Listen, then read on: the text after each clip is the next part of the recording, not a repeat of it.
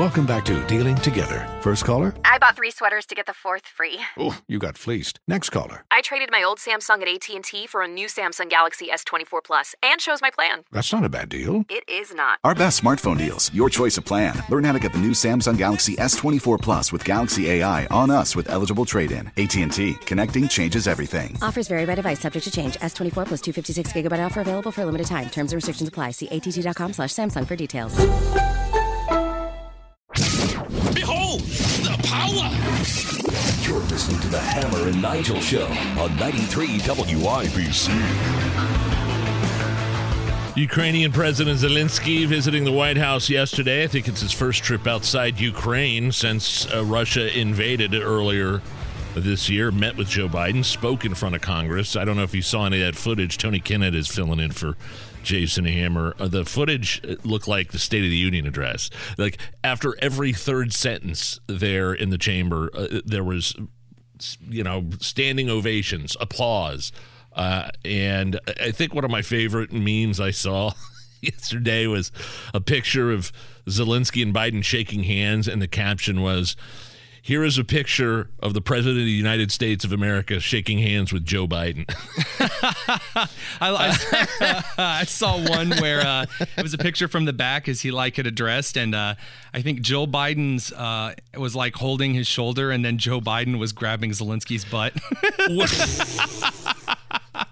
Was it you? They were telling me they were holding the flag upside down yesterday. No, well, Randy Weingarten, who took her vacation trip, she had originally held up this poster that was like, "We stand with Ukraine" on it, but the flag was upside down, which Ukraine's a very easy flag to remember. Grain on the ground, blue is the sky, very easy to remember, but I guess if you're the head of the largest teachers union in the country. What was she doing in Ukraine, by the way? She was just observing the negative effects of remote learning, which talk about lack of self-awareness.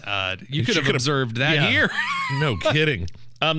So Zelensky and Biden had a joint press conference. Yes. Where President Biden, and listen to how he puts this. President Biden promising to his support and America's support for Ukraine. But listen how he put it. We also know that Putin has no intention of stopping this cruel war. And the United States is committed to ensuring that the brave Ukrainian people can continue to defend their country against Russian aggression as long as it takes. Notice those last words there. As long as it takes. That's what raised my eyebrow. How long is it going to take? 5 years, 10 years, 100 years, Tony? Well, I mean, the question at this point, and I'm no foreign policy expert, is at what point are the citizenries of Ukraine and Russia going to allow this drain on their economies to continue? The war is very unpopular among citizens in Russia. The war is obviously very unpopular among those fighting for their country in Ukraine. It has also become a very unpopular thing to support financially here in the United States. Well, not according to our leadership, our legislature, our senators. Listen to Senator Lindsey Graham echoing Joe Biden's comments. We're spending money, but it's being spent at a good cause, the cause of freedom. So I'm all in, whatever they need, as long as they need it. Yeah, exactly. There's no oversight on any of the spending. They tried to put that in one of the spending bills, and it was voted out. There's no receipts in general. There's not even sending someone something over Venmo, and they send a response. This payment was for rent or food. This is just we're throwing bags of money at the nation of Ukraine and just trusting that they're going to spend it.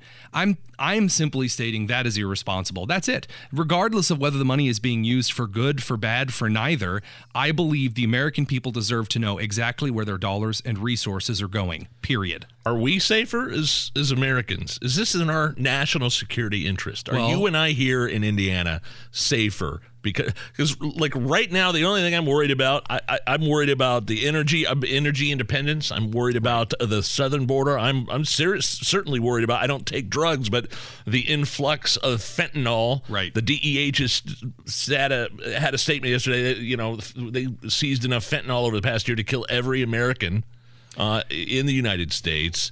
But yet, and by the way, I don't have a problem with what Zelensky's doing. No, on his end, I don't No, I don't blame him at all. Not even a little here bit. If you can get it, then get it. And especially in his case, he came here to thank the American people, as he should have and as he's doing. At least he is doing that. That is my ground floor answer and analysis there. He thanked America. Good. That's what he should do. But Putin is a brutal, unstable dictator. Yes. And I think people are getting a little cocky here. Like everybody, I didn't hear anything about a plan to end whatever's going on in Ukraine. And I certainly don't hear anybody talking about in the corporate media about how unhinged Putin could be. And if he is backed into a corner, what does that mean? Talking about possibly tactical nukes and things like that. We don't know. I mean, nobody's talking about that. Not only is nobody talking about an end to this war or peace negotiations, we don't know how unstable and brutal Putin is. We know how unstable he is, but we don't know what he's capable of doing or what could he be capable of. You know, you mentioned, do Americans feel safer? And I think that's a really interesting question to look at here, because when we take a look at the budget, the massive omnibus budget that did just pass with, I think, over 20-something Republicans passing it alongside Democrats, in this budget, we have $411 million going to defending the borders of Egypt, Lebanon, Jordan, Tunisia. Of course, we have billions going to Ukraine. And yet there are provisions in the budget that say you're not allowed to spend it on the borders of Arizona, New Mexico, Texas, and California. So Ponderous, man. Do Americans feel safer? No. We passed a massive budget that has military and security sections, and none of that addresses the massive, like you said yesterday, the word used was porous, the Swiss cheese of a border that sits to our south.